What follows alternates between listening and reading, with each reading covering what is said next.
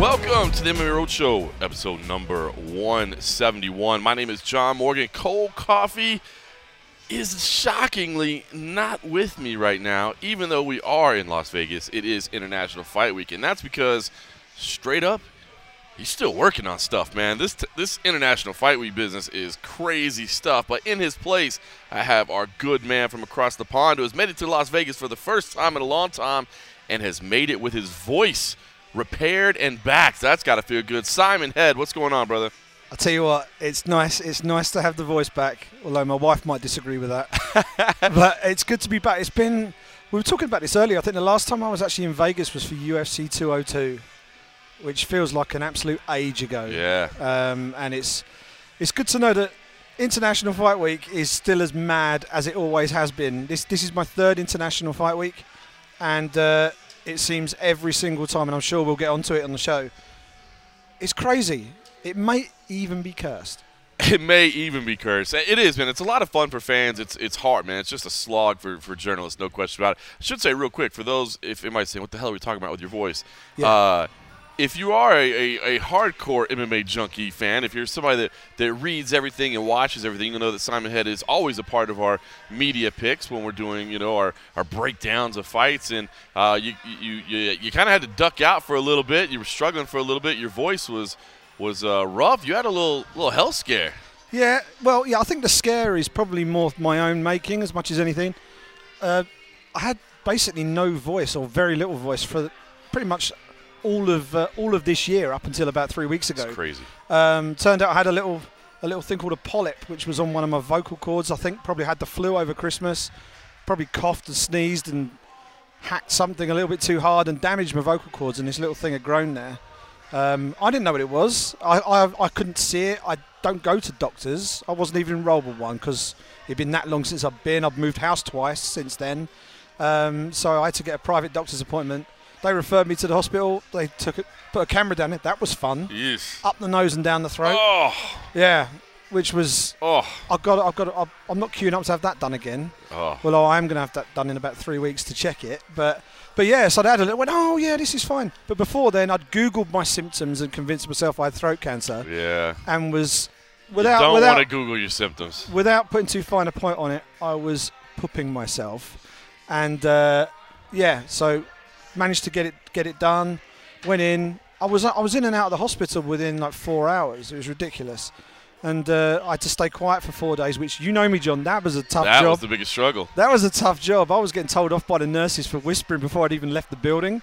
Yeah, after a few days of voice rest, which professional singers do, but not professional idiots like me. So yeah, I'm back. I'm delighted to be back in Vegas. This is a bit of a weird trip because I've paid my own way to get out here. I'm slumming it in your spare room, which I'm very grateful for. No worries, man. And it's been great doing stuff for the BBC, doing stuff for the Fight Nation, and helping you guys out, MMA Junkies. We love it, man. We appreciate it. Well, it's good to have you here. It's good to have you 100% healthy. And then let's just get right to it. We do have the Ultimate Fighter 27 finale this week. We do have UFC 226 as well. But the story of the week has quickly become Max Holloway being forced out of his fight against Brian Ortega. And, I wanted to kind of, give everybody a little bit of backstory because it certainly seemed to develop very quickly. The news seemed to break very suddenly. But for those of us on the ground here in Las Vegas, it was something that was kind of building a little bit. It actually started on Tuesday at the World MMA Awards. We were at the World MMA Awards, which is always a fun time. We had a great time that night. It was the first time my wife wasn't with me, and I think maybe I had a little bit too much of a good time with the cocktails, with no governor there to keep me in control. But long story short, at the World MMA Awards, we kind of heard some backstage stuff. We've known the people at Fighters Only for a long time, and as the show was starting, we kind of heard there's been some last-second changes. Our Fighter of the Year was supposed to be here, couldn't make it, so we've had to kind of shuffle the show around. Now, we didn't know exactly what that meant at that time.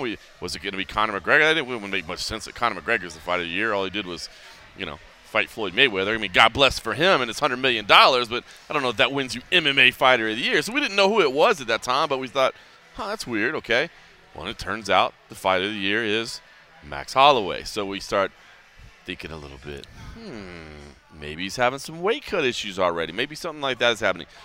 Then we go to open workouts the next day, Wednesday. And right away, I think a lot of us could see it. If you haven't seen the open workout footage by now, go do it. Go watch it. It's on YouTube. We've got it on the MMA Junkie YouTube. You can watch it. It's very evident that something, to me at least, seemed wrong. It seemed off. Not that everybody – I mean, people approach open workouts in 1,000 different ways, man. Dan Henderson never worked out. He would just walk out and hold up his hands and take pictures, Diego Sanchez, on the other hand, works out for an hour and does yoga. I mean, everybody does open workouts a little bit different. But this was not a Max Holloway workout. And then even when we spoke with him in the scrum afterwards, it didn't seem like something was there. It seemed like something was off a little bit. Now, personally, not knowing anything else, I assumed it was all boiled down to the weight cut, all boiled down to him having weight cut issues. Of course, we saw earlier this year he was pulled from a fight. Now, granted, that was on short notice, but still, that didn't happen, and now this as well. So we had this building for a couple days. The news broke. Simon, give me your first reaction. I mean, was it still shock, or was it more of like, I knew something was happening? It was a shock that was the reason. And it was a strange one, because, as you say, we were stood there, and I remember the pair of us were having a chat about it at the time. We were like, this is not your usual Max Holloway workout. He was barely touching the pads. Now, normally he's quite a high energy guy, Max Holloway. He talks very fast. He's very enthusiastic. That's right. In everything he does. You talk to him, you see his past interviews. They're all out there on MMA Junkie. You can check them all out. He's a very energetic guy. He's a very energetic fighter. He's a high-volume, high-paced fighter. And he had a load of Hawaiians in attendance at the open workouts to watch him. They were screaming, because Brad Tavares had been on just before him, and they were shouting a place down for him as well. And, he was interacting with the fans, but there was no pep to his workout. There was no snap to his punches. And you even said he was missing combos in his open workouts. If you go back and watch the footage, now Cold Coffee was closer. He's the one that actually records workout footage. I'm not a good enough videographer. I usually just shoot the scrums. But if you go back, I was watching the footage and going back, and he's not even hitting the combos his coach is calling out. His coach is saying, 1-1-2, and he throws a 1-2-3. And then that may seem silly, like what is it? But you're talking about a guy who is, the pinnacle of the 145-pound division right now, who's known for his fantastic striking. And as you said, the energy, that's a great way to put it, because not only was there no power in his shots, but even as he talked with us, it was like he was just kind of floating through the day a little bit. And very lethargic. Very lethargic. And in fact, after everything kind of came out, we kind of heard from some folks that we know behind the scenes that it had started even a little bit earlier for UFC officials. We saw the statement from his team that he had gone to the doctor on Monday, and it turns out that on Monday, he's doing interviews with the UFC and kind of like falling asleep basically, like in the middle of interviews. That is definitely not Max Holloway. And, no. We talked to some people, and they said, well, I mean, you don't want to assume anything. Maybe the guy's on cold medicine, or maybe the guy just had a late night last night. Who knows? But, something was definitely off all week. Absolutely. And I know that it was pushed out there through ESPN. I think that they were at great pains to try and make the point that this wasn't anything to do with the weight cut. What I would say is that the fact that he was beginning his weight cut may actually have been one of the factors that helped bring those symptoms to the surface. That's right. Because as you become more dehydrated, that's when those symptoms are more likely to present themselves. So I think as he was beginning his cut, maybe that was when the sort of threshold was crossed, if you like, and those underlying symptoms that were already there became a bit more visible to the people around Max. And I think everyone's really bummed that the fight's off. Definitely. I think everyone's absolutely gutted, because you had these two young lions who then the next generation of stars in the UFC. We've had the Hall of Fame ceremony today. We've inducted Ronda Rousey, who would go down in history as one of the all-time greats. But we've got a new generation of guys coming through now, and Max and Brian Ortega. Sorry, I've brain fade. Max and Brian Ortega are two of the guys who. We could do that too. Yeah, tell me about it.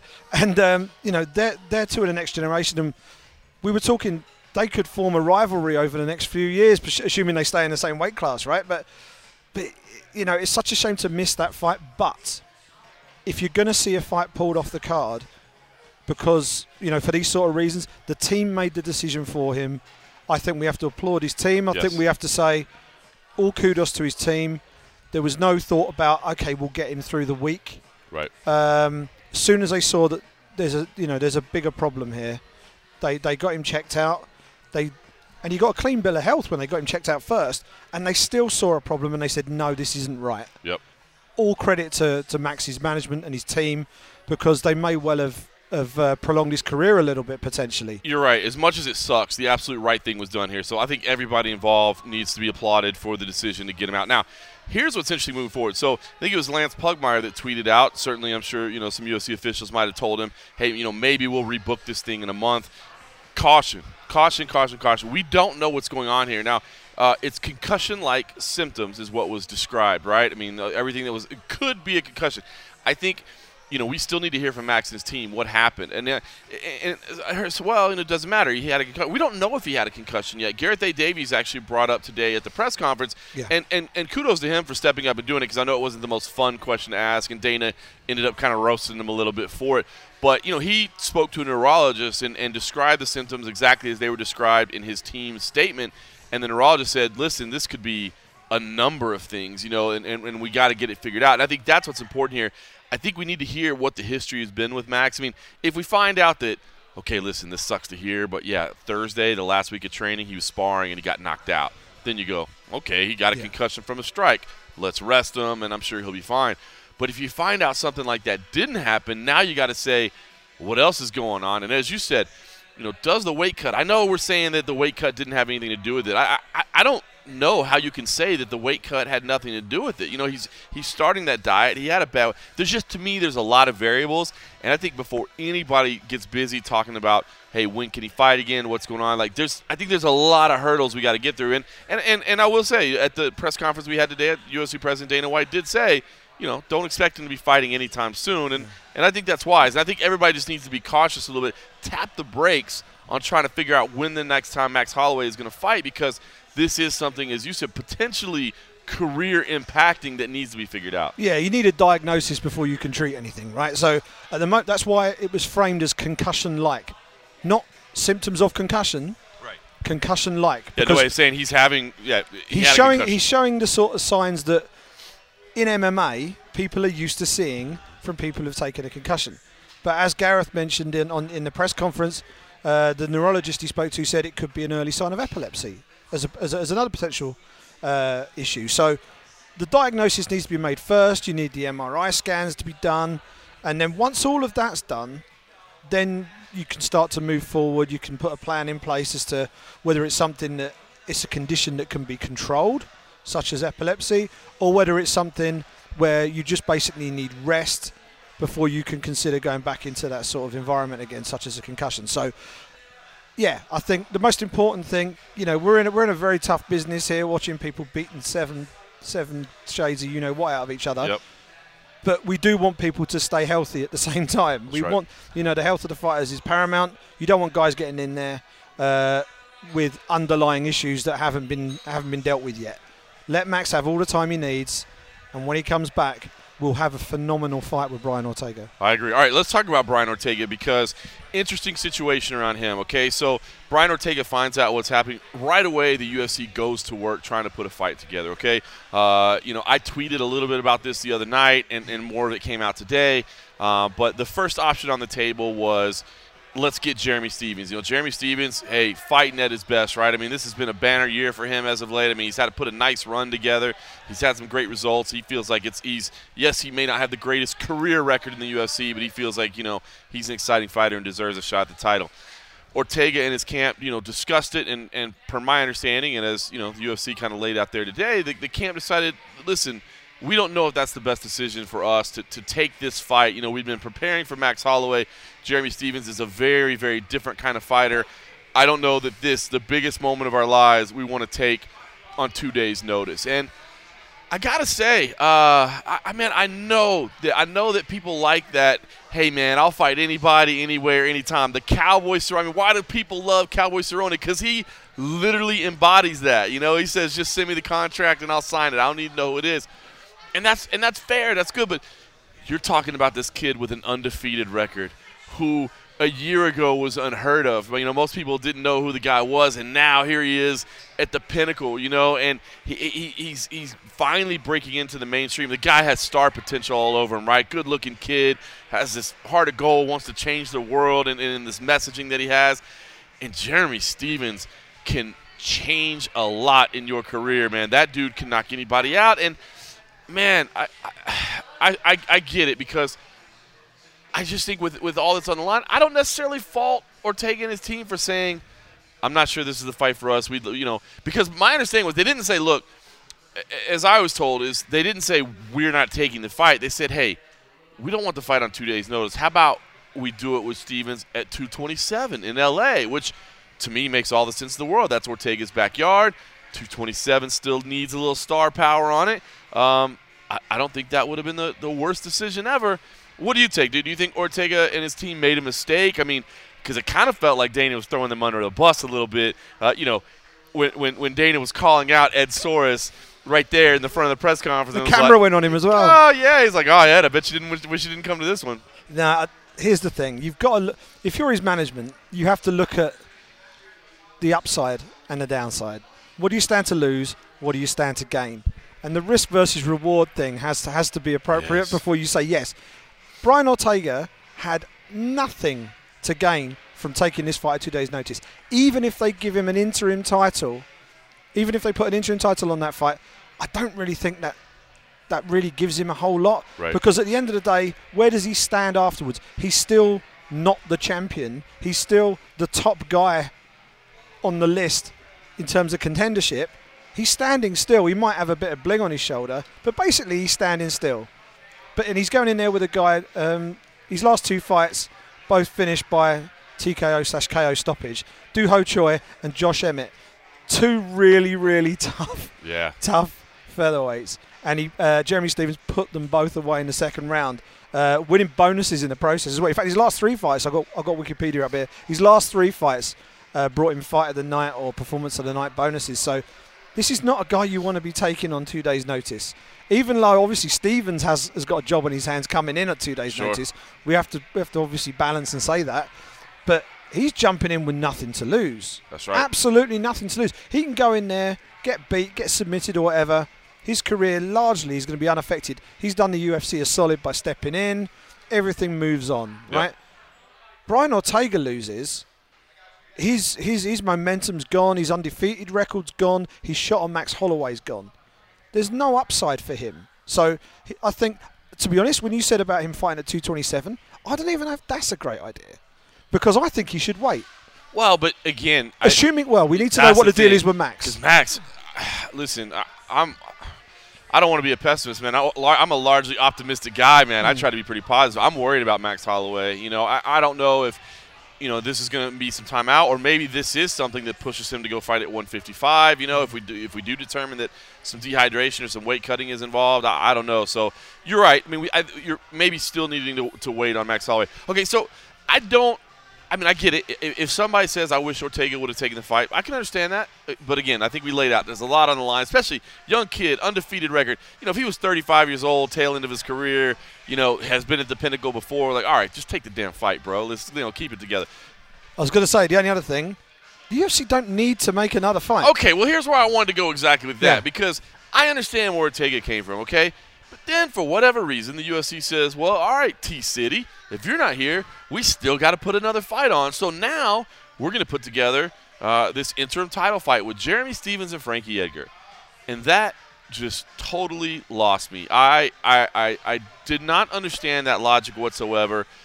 I don't understand. First of all, nobody likes interim titles, right?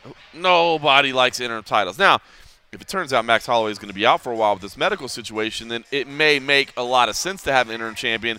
And who knows, if then he has to depart the division, then you've already got a champ in place. So this may be one of those weird situations where an interim champ does make some sense at some time, but not right now. And especially if it's not involving Brian Ortega. If Brian Ortega is not one of the participants in an interim title fight in that division, it makes no sense whatsoever. And I get it, right? At the end of the day, the UFC was trying to save this pay-per-view, right? They're trying to save their bottom line. They're a business, and yes, they want to entertain, and they're committed to their fans and all that. I mean, yes, But this isn't about some warm, fuzzy feel-good for the fans. It's about making sure that people are willing to spend their $60.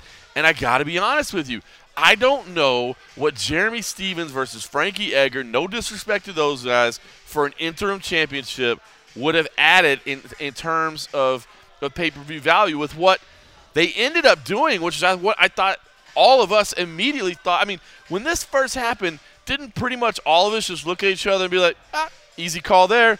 Move Felder and Perry up to the main card. Still got yourself a nice card. Exactly. And the other thing about this, which has probably been lost in all this, they've fought before already.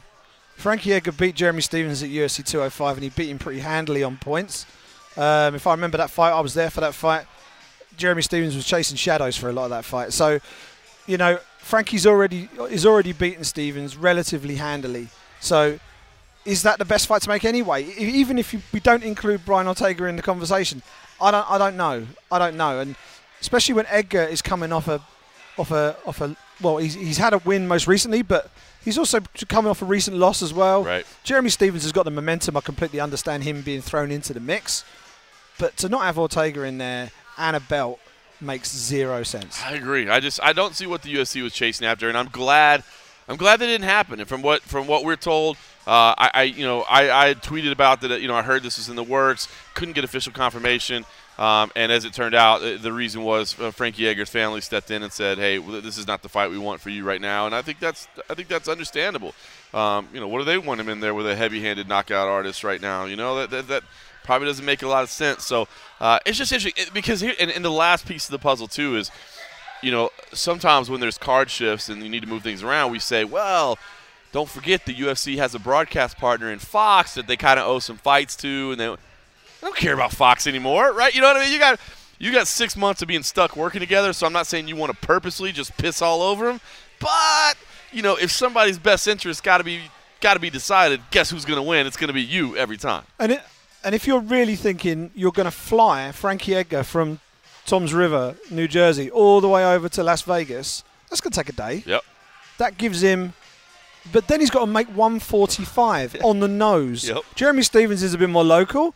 He's got to make 145 on the nose as well, at literally the drop of a hat. Now, Frankie Edgar is as experienced as they come. He knows how to make weight. But even for him, that is a hell of an ask. To fly whatever was it a 4-hour flight from New York? Yeah. 4-hour flight, having not been in a training camp. So his body is not already in that sort of fight mode, if you like. And then having to just launch into a weight cut pretty much from the minute he puts the phone down, I would imagine, and incorporate a flight into the middle of it somehow, and then hit 145 on the dot for an interim title fight that is completely unnecessary. A, the title's unnecessary. B, the fight on the fight card is unnecessary. It seems to me like it's putting the fighters in unnecessary peril just from a weight cut perspective. I'd like to think that the reason the UFC came to the conclusions that they did in trying to book this is because it was really late at night on 4th of July, and everybody had a few cocktails, and people weren't necessarily thinking straight. That's what I'm hoping, because I didn't see anybody. When I tweeted that out, that was what they were thinking, I didn't see one person that was like, hell yeah, that's a great it's just ridiculous. All right, so that's been the story of the week. If there are any questions left, hopefully answered by this. We had a press conference earlier today. We talked to the remaining fighters, of course, and we'll get to that in just a second. But we also asked several questions about, what's going on with Max, what's going on with Ortega, and you can hear from UFC President Dana White addressing those now. All right, what's up, everybody? Thanks for coming today. We appreciate it. Welcome to International Fight Week. Before we get started, obviously, UFC 226 is this weekend. We have the Ultimate Fighter finale this weekend right here at the Palms. And let's get it started. Who's got the first question? Unfortunate news, of course, with the cancellation of the previous co-main event. I'm curious, what can you tell us about Max Holloway at this point? An update on his health and just kind of what's going on with him. Yeah, it's a weird situation. I was just talking to Jeff Nowitzki in the back, and there's a couple of different people. Some people think it's concussion related, and some people think it's weight cutting related. So they haven't really got down to the bottom of what it is, but according to him, he feels fine, and but obviously he's not fine. So we're going to continue to try to figure out what's wrong with Max Holloway. So I guess in the meantime, there's no way that this guy's going to fight anytime soon. Okay, I was going to ask him. You said anytime soon. So with that in mind, they're still figuring it out. I mean, is there even a ballpark, a time frame, an idea when he could fight again? I can't remember exactly what the time frame is, but when you look at, he was getting ready for a fight. That fight fell out. Then he was getting ready for another fight, and he didn't make weight and couldn't make the weight. And the list goes on and on. 3 or 4 fights. I can't remember exactly what it was, but the guy's been training and cutting weight, for 3-4 fights in a row. It's very weird. We'll figure it out, and that's that. I guess the flip side, Brian Ortega, what do you do with him in the meantime? I mean, do you have any idea of getting him another fight? It sounds like maybe you tried to put something together this weekend. It didn't happen. What's the next move for him? We're working on it. So, obviously, literally Jeremy Stevens will not stop blowing me up. He wants this fight so bad. He said he'll take it on short notice. He's cutting weight already, and with the hopes that Ortega will accept the fight. Ortega has turned down the fight. So, I don't know. We'll see what happens. Nice. And I guess still a good card. I mean, even with that unfortunate news, still a very, very good card. I'm just curious, Dana, what the thought process was, how you picked these 2 guys, the other 2 heavyweights here, to be your co-main event. Was it an easy pick? What was the decision-making process? Yeah, well, obviously, when you're putting together a card, and especially it's International Fight Week, it takes a lot of timing and things to come together and be right. A lot of guys were healthy. A lot of guys hadn't fought in a while, and everybody wanted to fight on International Fight Week. And then what was awesome, too, is that these 2 accepted a fight with each other, light heavyweight versus the heavyweight champion. Which when they both won their last fight, I felt this was the funnest fight to make at the heavyweight division right now, and they both agreed to it. So, yeah, and let's not even talk about these 2. I mean, that's another great heavyweight fight. We got Mike Perry versus Felder. You got Chiesa versus Pettis, which was supposed to happen. The whole card is stacked with great fights. Prelims are awesome too. So, question for Dana. Good afternoon, gentlemen. Question for Dana. First of all, going back to the Max Holloway situation, can you just assure us that he has had MRI, EEG scans, and he will be having those? I did speak to a consultant neurosurgeon and kind of talked him through the comments that Max's team had put out, and he said it could be a number of things. That was his diagnosis, from very simple things to like the beginning of epilepsy or whatever condition it is. But can you assure us that he is going through all these testings? No, he's done no testing. Of course he's done testing. Of course he's done testing. We're running him through every test there is, and he probably needs to. I just got back from vacation today, so I'm just getting in the loop on most of this stuff. But he needs to go to like the Mayo Clinic or one of these type of places and do a full. Yes, we will take care of Max Holloway, and he'll go through every type of testing there is till we figure out what's wrong with him. Yeah, the question was just posed as you said, he's saying he's fine, and obviously he isn't. Well, originally this happened on, I believe, Monday. This started on Monday, and he went through a bunch of tests at the hospital, and they thought he was fine. Then, he did that interview with Michael Bisping, and, people started to realize that something wasn't right, and they brought him back in and started testing him again. Dana, with Max falling off the card and this happening last year with Amanda on the day of the fight, actually, how frustrated are you with this happening to the fans and, missing some of the fights that they're looking forward to? And is there any kind of things that you can do to, help this process moving forward? Is there any kind of review or procedures or anything like that you're going to change to try to ensure this doesn't happen anymore? It's impossible. It's impossible to ensure what happened to Holloway doesn't happen. It's one of these crazy things. Listen, you're dealing with human beings. People get sick, things happen. It's unfortunate, but it happens. There's nothing you can do about it. I mean, we've done everything you could possibly try to do to make these guys healthier, to give them a safer place to train, and et cetera, et cetera. Eat the right foods. I mean, we have a restaurant at the PI where they can eat for free, and we've done everything that you can possibly do to try to limit this. And is Brian Ortega's answer absolutely no, or does he still have time to change his mind on Stevens? Well, his manager's sitting right in the front row here. Ed Soares is here. All right. Bet you wish you didn't come to this press conference. Is it an absolute no or is it a maybe? It's what? It's no. Get him, everybody.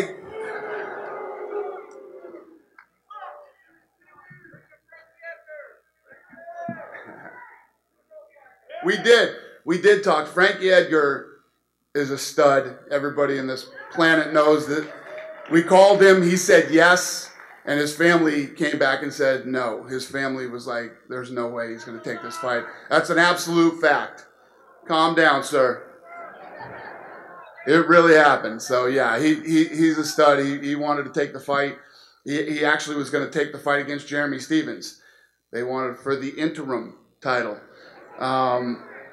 You know, believe me, we tried everything we could to put another fight on this card, and it didn't work out.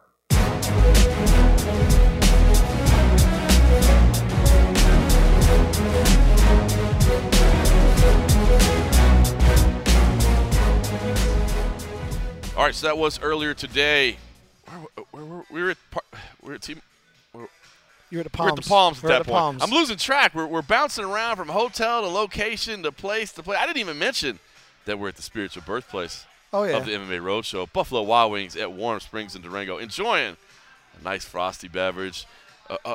Won't be able to have too many of them tonight because we still got some long days to go. Tomorrow we've got official weigh-ins in the morning, then we've got ceremonial weigh-ins, then we got the Ultimate Fighter finale. A lot going on. But today, again, it was the press conference that we went to earlier today. Now, it was a sad occasion when we found out that the fight was gone, that the co-main event was gone. But today, when we got to the press conference, I mean, I think it was Dave Doyle had tweeted out early in the day as we were heading over to the press conference, and I think he nailed it. It was so right. He was like, if we thought all along that Stipe Miocic versus Daniel Cormier was the main event and Francis Ngannou versus Derek Lewis was the co-main event, I think we'd all been like, hell yeah, take my money. And we went over there for the press conference today, and after we got out all the sad parts of the discussion, then we got into just having some fun with those four up there. And, man, a spirited day, I thought. In light of a sad development in the week, today was a fun press conference. It felt like the event got back on track again. Yeah. You know what I mean? Sometimes, and we spoke about this in the car, very few, I can't think of another sport that seems to suffer the amount of just regular setbacks that the UFC does. You know, even like within the sport of MMA, the UFC seems to be the one that really cops it. But also, I don't know of another sporting organisation on the planet that has the, I'm going to use a footballing slang word here, bounce back ability. Oh. Right? The ability to just rebound, adapt, move, and stay agile and keep the show rolling. The UFC does an incredible job of it, and sometimes I think that gets lost amongst all of the wailing and gnashing of teeth over fights disappearing and all the rest of it. They do an incredible job, especially the people behind the scenes, dealing with all the PR, dealing with all of the graphics, the banners, the packages, everything. You know, a lot of that stuff would have needed to have been recut. So those guys are working into the night getting all that stuff done. So that's worth mentioning as well. But when you know that you've got such a strong card, this is why we're saying they didn't need that extra fight, because everybody moves up one. Derek Lewis versus Francis Ngannou. I've been excited for that fight from the minute it was booked. Yes. It's a fight people have been asking for years. I'm glad we waited until now, because I remember when they first fought on a card together in Croatia. We were there for that. Right away, people were like, let's put them on let's put them together. Like, no. Let them develop Build a little them separately bit. Let them and bring them together. That's right. And now it makes sense, right? Because at least one of them had a title shot in Francis Ngannou. Derek Lewis had some other setbacks. So now it makes sense. And, you know, it's funny because they've poked each other a little bit along the way, a little social media here, a comment in an interview there. But when we finally saw those two stand face-to-face together, oh, Lordy. If you have not seen this stare down, I'm gonna tell you, put the show on pause and go watch the stare down. They don't want to break eye contact. They will not break each other's gaze. Dana White finally has to crowbar them apart. Yeah, physically push himself in between them to get them apart. Man, I mean, it doesn't take much to get excited for that fight. I mean, you just look at those two guys, you know what they're capable of, but then you add that little flavor of the tension today, and it could be fun. I'm going to just say one thing. I don't know what the refereeing assignments are going to be for that fight, but I do think Keith Peterson is a fine referee, but I've got to imagine they need someone a little bit bigger than him for that fight. I love Keith Peterson, but he doesn't come out to Vegas much. He's probably happy on this occasion. Because whoever wins, it's going to end up with one guy on top of the other guy, smashing them to smithereens. They're going to need a fair old lump of a ref to get that guy off. So whether it's someone like Goddard, who's got a little bit of presence in there, or Herb's quite a big lad as well. They're going to need somebody capable of rugby tackling that guy off, because it's going to finish either way. It's going to finish in very nasty fashion. I think it's going to be a hell of a fight. I don't think it'll last very long. No. But I think it's going to be one of those where everybody just walks away going, "Woohoo!" That was. And it's going to set the tone perfect for the main event. You know what I mean? That's going to be the perfect setup. I believe so. I mean, I just on paper, I think this has got to be fun, and it was fun today. The crowd was fun today. I love it when the crowd takes part a little bit, like yells a little bit. The room isn't quiet. You had the situation where Dana White was presented with the key to the city, and then somebody asked him about that, and somebody yelled out, "It's the interim key!" And even Dana White had to crack up at that. He referenced it again. Yeah, he made sure everybody heard what was said because it was so damn funny. That was good. You had other people, yelling out, "You're gonna win, you're gonna lose." I mean, I like that stuff. It kind of said New York always has great crowds like that, and this. Sometimes Vegas, maybe it's the heat, maybe it's the drink that everybody's had or whatever. Sometimes it's a little more laid back, and today they brought it. So, man, here we are on this high note, right? And we're like, oh, man, what a fantastic press conference we just had. And then Daniel Cormier stands up and falls back, flat on his back. And we can't even see where we were. We were on the floor. This was an elevated stage, so we couldn't really see exactly what happened.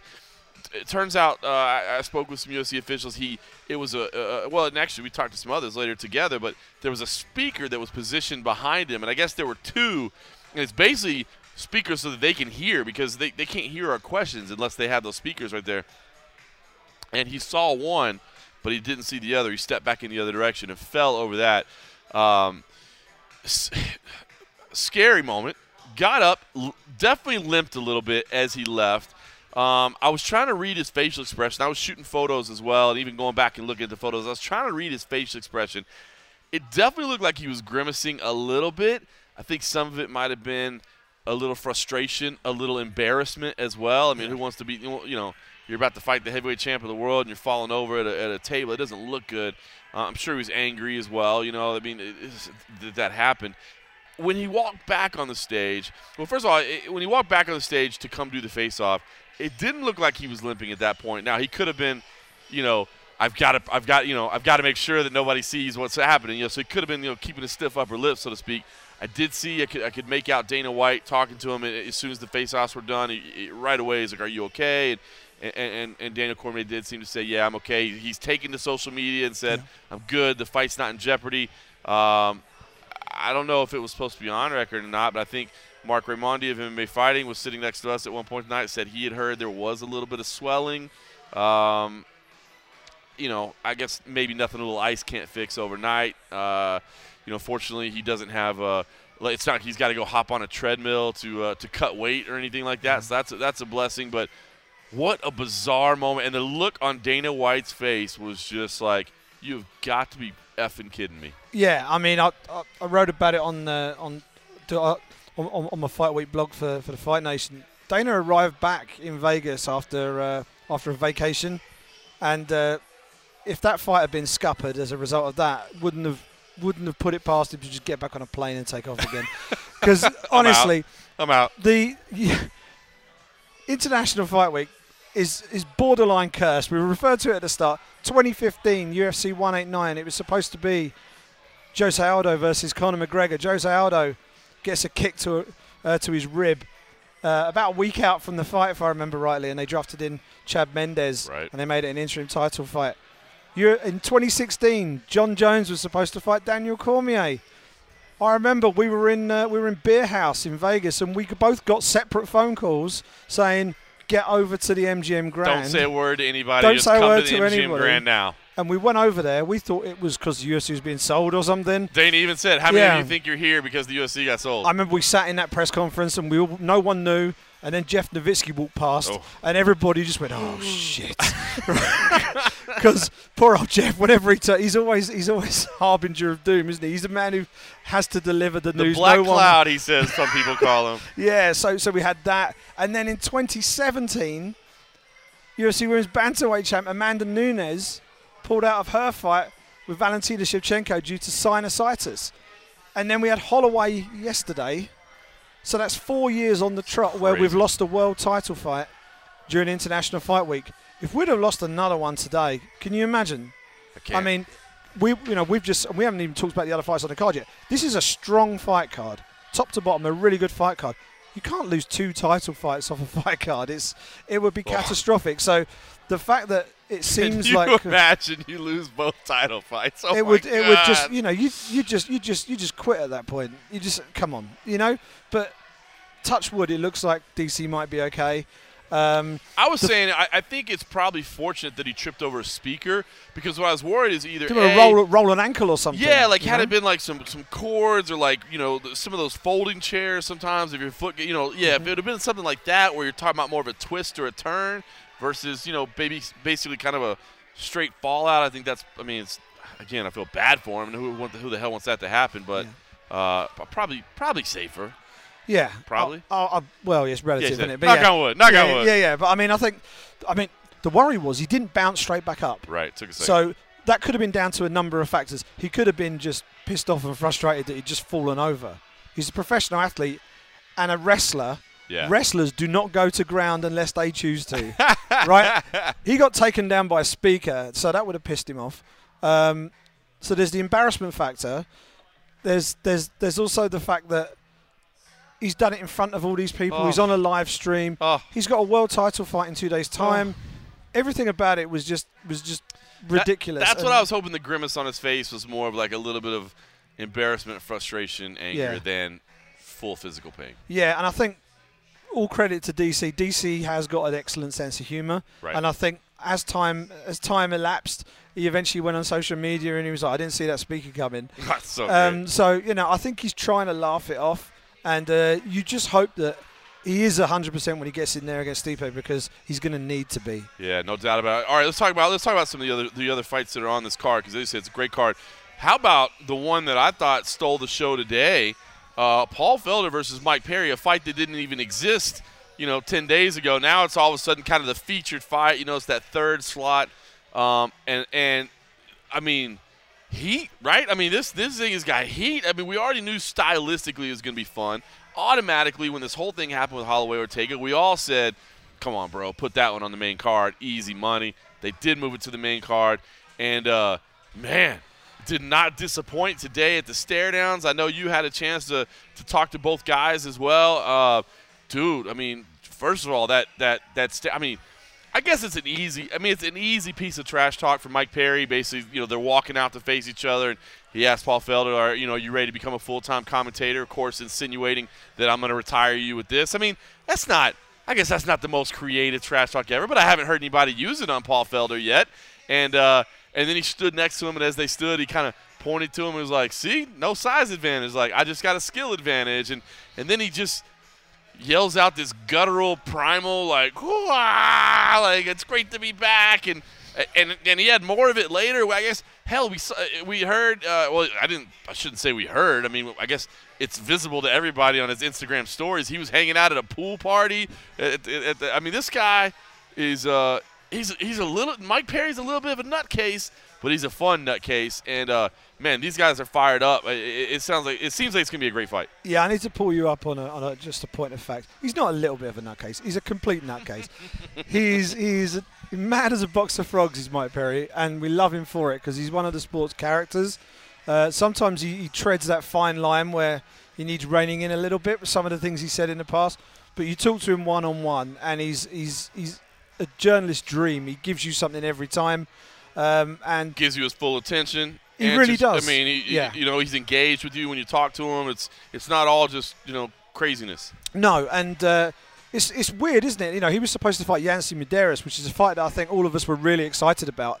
How rare is it where you can have a fight fall through because a fighter has to drop off the card, and you're equally, if not more, excited with the replacement? Yeah. All due respect to Yancy Medeiros, that would have been a phenomenal fight, and maybe we'll see that further down the line, hopefully. But Felder versus Perry is outstanding. Felder is incredibly focused and businesslike ahead of this one. You know, he's very much of the view that this is a martial artist against a thug, I think he said to somebody during one of the media scrums. He sees this very much as a case of Felder's the guy with the skill. He's the martial artist, and Mike Perry is basically a brawler. And it's going to be really interesting to see how Felder uses Perry's aggression against him, because we know what Perry's like. He likes to come forward. Perry actually told us he needs to just dial it back a little bit. He said, don't burn yourself out. Don't open yourself up to mistakes. Since he's been at Jackson's, he said he needs to make sure that he's not just full throttle. He needs to be just reining things back a little bit, technique and explosion at the same time. Yes. You know, not just all guns blazing, gung ho. You have to sort of pick your moment a little bit more. And he also said his last fight he lost to Max Griffin. He didn't do a warm up ahead of that fight. He just chilled out in the dressing room and relaxed. And he said it took him the first 2 rounds to warm up, by which point he was down on the cards. He had a good third round, but he lost. Right. He said he's gonna be warming up quite significantly before he gets out there. So expect him to come out the gates flying on Saturday night. That has got Fight of the Night written all over it. That's going to be a lot of fun, man. It's so crazy to think, you know, we lost one fight, but we got that fight. I mean, that was a fight, like I said, that didn't even exist a couple weeks ago, and it does look like it's going to be a lot of fun. Michael Chiesa versus Anthony Pettis, of course, the rescheduled fight that was supposed to take place back in Brooklyn when all the madness unfolded there. Of course, Michael Chiesa, you know, still has some looming lawsuits pending against Mr. Conor McGregor. I'm sure he looks forward to getting that worked out. You know, we had talked to him at the UFC Performance Institute, and he kind of laid out some of his feelings on that. But man, they're staring down today too. Some tension. I thought it was very fierce.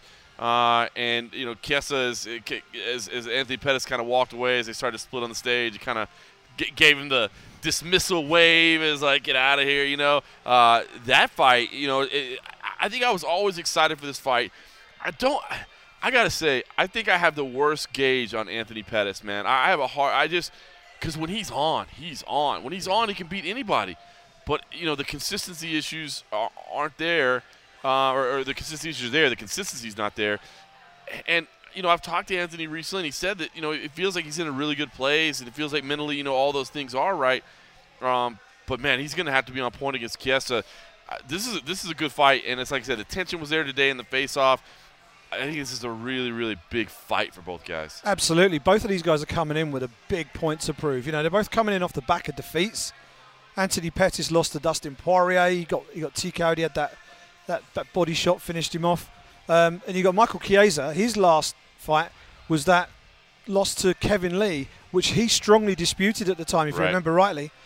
Goes down in the books as a technical submission, but he insisted that he didn't go out in that fight. So he, in his mind, probably doesn't chalk that down to a loss. He probably sees that as a referee mistake. He hates Mario Yamasaki. Yeah, exactly. So taking that out of the equation, he was on a 3-fight tear going into that fight. He's got a lot to prove. I think Chiesa has the perfect game to deal with. I do too. To deal with Anthony Pettis, because Chiesa's got big size advantage. Yes, you really saw that in the face-offs today. But Chiesa, straight from the first bell, I expect him to get right in Pettis' face, not giving the room to launch those kicks that he does so well. His kicks are such an important part of Anthony Pettis' game. People quite often will walk through his punches, but they won't walk through his kicks. If Chiesa can close that distance and get his hands on him, now he's got a good ground game, Pettis, but off his back, I'm not so sure. He's got good attacking ground game. He's going to have to be on his guard against someone like Chiesa, who is arguably the best or second best if you take Khabib, grappler in that division. Yeah, and as you said, Chiesa comes in with a big chip on his shoulder, man. You think about where he was a year ago, and you put in the loss, which he disputes. And I will say, and I'm a big Michael Chiesa fan, I thought he was going out. I thought Mario Yamasaki didn't do himself any favor. I mean, not that we need to rehash this old controversy, but in going through it, I do think Chiesa was going out. I understand his frustration. I think Yamasaki kind of screwed himself by not waiting an extra tick of a second, to let him go all the way out. But you think about where Chiesa was, you take that loss, and then you take the fact that you had a fight taken away from you because of a dumbass, incident with broken glass and stuff. I mean, dude, he's coming in with a chip on his shoulder. This is going to be a good fight. Khalil Roundtree versus Gokhan Saki rounds out the main card, and I love this fight too. Gokhan Saki, you're funny, you and I were talking today. I mean, it's crazy when you stand next to that guy to think about the absolute monsters that he has been in the kickboxing ring with. The Turkish Tyson is not afraid of anybody, but he makes up for size and power, I guess. Meanwhile, Khalil Roundtree, while not the hulking 6'5", whatever. I mean, Khalil's a big dude, and Khalil's a guy that, again, he's a Vegas guy, so I'm partial to him. I called a couple of his fights in Tough Enough, so I saw him come up as an amateur. So I've always, I take a keen interest in his career because I've watched it so closely. And this is this could be fireworks. Yeah, really interesting stat that Mike Bond pulled out when we were talking to Gokhan Saki. Khalil Roundtree has never attempted a takedown in the UFC. Did you know that? That's crazy. Yeah, and he said to Gokhan, "Do you think Saturday night might be the time where he brings out his take?" And Gokhan's like, "I really don't care. It doesn't matter. It really doesn't matter." And I think it would be career suicide for Khalil Roundtree to stand with Gokhan Saki I agree. for any longer than he absolutely has to. He's a big, strong guy. He should have a wrestling advantage over Saki. He'll certainly have a strength advantage, I would imagine. Yep. He's a bigger, stronger guy. He's a strapping guy for a 205er. He'd be a reasonable sized heavyweight without being. He'd probably be like a 230-pound heavyweight, I would imagine, if he was fighting optimally in that division. But yeah, Saki. It's weird because he's not that much taller than me, and he's been in there trading power shots of like Daniel Gita, who is an absolute huge kickboxer, and putting out some of the very best kickboxers on the planet. And I sometimes wonder, he's opening up this main card as a light heavyweight against Khalil, and at the top of the card are 4 of the hardest hitting heavyweights in the UFC. And I sometimes wonder whether Gokhan looks at them and says, 4-ounce gloves. If you want to stand with me, I'd fancy my chances. Gokhan is an absolute monster from a striking perspective. I think we're going to see his all-round MMA game tested. If he keeps it standing, then I have a feeling that Mr. Roundtree might be going down. It's tense, man. This is a sick main card. It really is. Let's just burn through the prelims real quick because we got so much more to still talk about. It's crazy. Talk to me what stands out to you, because there's a lot of fights on here that are still fun. It's funny, I was talking to the boys from Submission Radio earlier this week, and they were like, hey, man, is this card as loaded as 225 was? And I was like, not quite as loaded. And I still kind of feel that way, but I personally, I think, care about every fight on this. Like Paulo Costa, Hashinya versus Uriah Hall, fireworks written all over that, no question about it. Rafael Sunsao, perennial contender against Rob Font. That could be a lot of fun. I know Sunsao doesn't necessarily get the love sometimes I think he deserves. He's a fantastic fighter. Jakar Close versus Lando Venata. Stylistically, that could be a lot of fun. Max Griffin against Curtis Milner. I like both those guys, and they had a tense face-off today. So I don't know if there's some beef there. That maybe they had some social media going back and forth that I didn't know about, but interesting stuff there. Gilbert Burns versus Dan Hooker. I'm a big Hangman fan, but Dorino is a beast as well. And then, of course, the ladies as well. It's a crosstown Vegas rivalry. I can imagine for the casual fan or somebody that's, not really, they might say, Jamie Moore, Emily Whitmire, what do I care about that? But that's, that's a crosstown Vegas rivalry. That's Syndicate versus Extreme Couture, So everything on here has like storylines that I care about. Maybe not necessarily contender fights or whatever. So I originally told the guys I thought 225 was a little more stacked. I still kind of feel that way, especially now that we lost the fight that I thought was the one of the best of the year.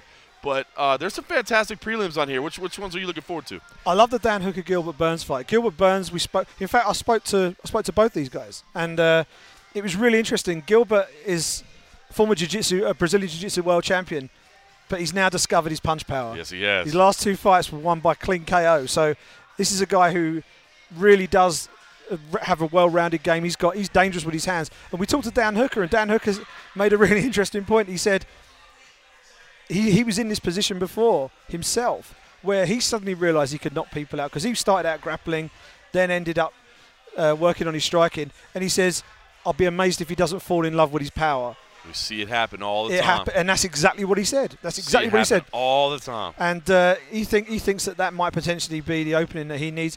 Although he's got no qualms about being on the mat with Burns. I think he said to us, I know what I'm doing down there. I know what I'm doing. So I think that'll be a cracking fight. That's one of the Fight Pass prelims.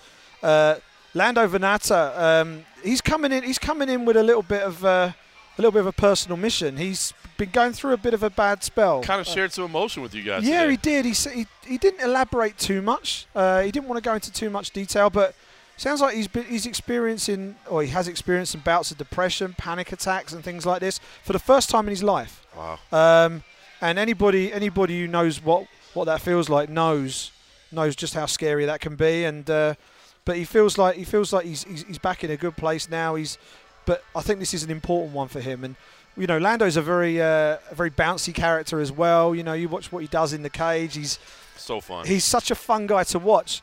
So for someone who has that reputation of being such a happy-go-lucky sort of persona in the cage, having to deal with some sort of darker things outside, just shows you that everybody's a human, right? And everyone has to deal with their own little foibles as life goes on. So he's on a little bit of a mission. And Rafael Asuncao, I'm interested to see how he goes against Rob Font. Rob Font is ready to take his opportunity today. We spoke to both these guys as well.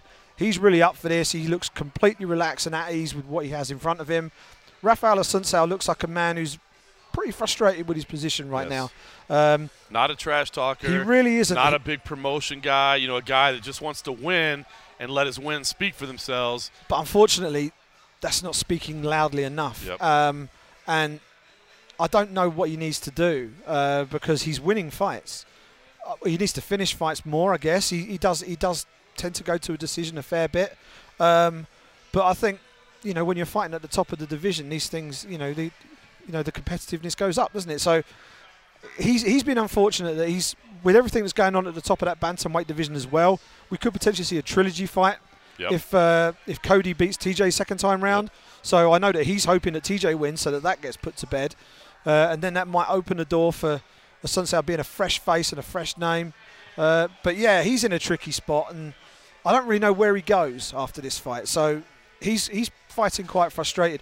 But yeah, I mean, if I was picking one out, it would be the Dan Hooker-Gilbert Burns fight. I'm really looking forward to that. Great stylistic matchup. I think the Borrachinha versus Hall is one that really stands out to me as well, man. Borrachinha, Paulo Costa. I wish it would have changed to Costa. I like Borrachinha. It's just fun to say, you know what I mean? That dude has looked like just an absolute unstoppable specimen. And then, of course, Uriah, man, when he's on. He's on, you know what I mean? And so that's going to be a fun fight. But this card, I think, is going to be a lot of fun, top to bottom. Okay, listen, other thing we did tonight, because it's been a long day, my friend. You're telling me, yeah. UFC Hall of Fame. UFC Hall of Fame. Yeah. Interesting tonight. You know, the UFC Hall of Fame is one of those things, much like we've talked about the World MMA Awards a little bit this week, where, you know, it kind of came with a little bit of hesitation. MMA fans don't like change, number one. Number two, it seems like a lot of them like to poop on things just to poop on them. You know what I mean? But I kind of enjoyed the Hall of Fame tonight. The people behind it are really putting in some work on it. I know they did a lot. Last year's was really, really, really long, and they did a lot. They put in a lot of time to make sure that things were tighter, that the presentation moved along a little bit faster. Matt Serra basically told them they could shove that wherever they like. He was put the teleprompter aside. I'm going to say whatever I want. Art Davey had kind of a lengthy presentation as well, but Art Davey, you said to me as he was talking, he's such a fantastic storyteller. He really is. He's captivating. And sometimes you're like, okay, yeah, but man, he has so much historical knowledge because obviously this was his baby. And then just the way he tells stories, you could let him read you the menu here at B-Dubs, and it'd probably be pretty damn entertaining. You know what I mean? But overall, they introduced the Hall of Fame jackets this year, which I didn't hate. You know, that's kind of I don't know if that happens elsewhere, but like the Hall of Fame jackets and like the Hall of Fame, the sporting Hall of Fames here is kind of a big deal. So I thought that was kind of cool, and it wasn't the ugly yellow of the NFL. You know what I mean? It was a little bit softer tone. I like that. They did raise some money for charity this evening as well. But I don't know. Overall, I kind of enjoyed it, and I think what I really enjoy about it, I mean, Ronda's speech it was good to hear Ronda talk again, other than pointing at a WrestleMania board or whatever. And kudos to her. She didn't necessarily address the end of her career, but I don't know what we expect her to say anymore at this point. But I will say, I liked her kind of message of empowerment. She did mean a lot to women and to girls, especially. Man, I'm telling you. Say what you will about her fighting career. I know fans. It seems like now I think MMA is almost turned on her, man. I think MMA almost hates her now. But you can't rewrite history of what she meant, and you can't rewrite history of especially what she meant to women. I remember just seeing it firsthand of like open workouts happening. I remember the Carmouche fight. It was in one of those big UFC gyms. One of the flagship ones that are massive in Southern California. And it was packed with women, too. That soccer moms and their daughters, packed around to see an open workout. Like, what? I've never seen this before. And I'll never forget before the Alexis Davis fight, they had an open workout here at Fashion Show Mall just down on the Strip. And, it's kind of an open area where people can walk up. And young girls, like, shaking and crying, to meet her. And Dana talked a lot about it in his induction speech about how much she meant to women, and obviously I'm not a woman. I don't have a daughter. I mean, so I can't necessarily verify that firsthand as far as like family, but I just from what I saw, like I completely believe and buy that, and her place in history is secure. So, but what I really love, I mean, seeing a Dan Henderson honored in a special way. Not that he hasn't gotten some nice paychecks and along the way. Matt Serra. It's cool to honor our past. You know what I mean? To kind of bring the sport back. And I don't know, man. I'm sure there's some people that the Hall of Fame, and it could be better. I would love for us as media at some point to have some kind, so it's more of a traditional Hall of Fame or whatever. I would love to see something like that. But in the meantime, I don't know. To me, I still think there's something cool about kind of honoring those people that paved the way and maybe in the tail end of their careers and things like that. Yeah, I mean, it's still relatively young in its life, isn't it? So, but it was the first time I'd really sat and sort of watched one all the way through. I'd only ever really watched clips in the past. Right. But I thought it was a really nicely put together event. And you talk about Ronda Rousey and the impact that she has or has had. My wife is, to say she detests MMA is probably about right. She really, that's healthy. Well, no. She just absolutely abhors violence, right? She cannot stand it, and there are lots of people who feel the same. They're not MMA fans, right? But I tell you something. When Ronda Rousey fought, she wanted to know what was going on. Yep. Because I showed her how Ronda would win fights without throwing a punch, and that was interesting to her. There was also the message of empowerment she was putting out, the whole sort of do nothing bitch and all that stuff that she did, and the reaction that she was getting, it's almost been forgotten about, all that sort of stuff, sure. And she was such a lightning rod for bringing females into the sport and also empowering women as well. She's not alone in that. There are other great female role models out there, but within the sport that we work in, she sort of transcended everything, and I think I spoke to you about it when we just watched it all. The way that she exited the sport, obviously there were the defeats, and from a media perspective, she didn't seem to handle those defeats particularly well. Right. And from a media perspective, she didn't really give us too much. And she got a lot of stick on social media when she lost, but it was almost as if the media got some of the blame for that. At least that's how it felt. It did. But we heard like how we turned on her or something. Yeah, what are you talking about? Yeah, exactly. So, and I don't necessarily, I don't buy into that. But she's a very emotional, an emotionally charged competitor. She very obviously did compete on emotion, and at the end of the day, she's the one getting in there and competing and putting herself at risk and going through all the hard work. If that's how she deals with defeats, that's how she deals with defeats. All we can do is cover her sport and cover her fights. It's not for us to say how you should behave and how you should deal with things. That's right. Conor McGregor, when he lost to Nate Diaz, he almost drew the template for how to react to a defeat. That was the and epitome. I think because they happened within Yes. relatively close proximity to one another, there was such a contrast. Yeah. It almost made the Ronda situation look worse. And you know, with a bit of time having elapsed, you sort of look back at it and you say, okay, she just reacted differently, and that shouldn't necessarily be held against her for that. I agree. And she's gone on. She's clearly so incredibly happy that she's doing what she's doing right now. You know, I've not seen her that happy for forever, pretty much, in terms of, you know, when she won, she was happy, but you see her in the WWE, she's loving it. So, and all power to her. I would agree, man. Man, as an amateur and in Strikeforce, she was that happy person. She had that spirit about her, but man, I think her time in the UFC, it weighed heavy on her, man. The expectations were there. Her competitive drive was there. It was difficult, man. A lot was placed on her, but I mean, if you want to understand what people really think about, talk to any of the women in the UFC today. Even Miesha Tate doesn't – like, even Miesha Tate will say, not my favorite person in the world, but absolutely, like, paved the way for us and opened doors for us. And pretty much everybody on the roster will say the same thing. And Karolina Kowalkiewicz, we actually saw her. The camera cut to her in the crowd while Ronda was doing a speech. She was wiping her eyes. She was crying. And that tells you how much it meant. And the video package I actually did for Ronda was superb. It told the story brilliantly, and you know the different people. I mean, you may have put in an appearance yourself, Mr. Moore, but you know we had a whole host of female fighters were on there, that was cool. explaining how, you know, stars in their own right now who explained it was Ronda that really let them know that they could make it. You know, there was an opportunity there to make that jump into the UFC and compete on the world's biggest stage. So, you know, I think the impact and legacy of Ronda Rousey will basically live on forever, because it's like when someone becomes the first champion of something. You know, many people could become a champion, but there's only ever one first. Ronda Rousey was the first, not just the first champion. She was the first female superstar in the UFC, and that will never ever be taken away from her. That's right. And and her legacy is everything that follows. I wonder who the first World MMA Awards Journalist of the Year was. That would be a legacy that could never. No, I'm just kidding. It was me. No.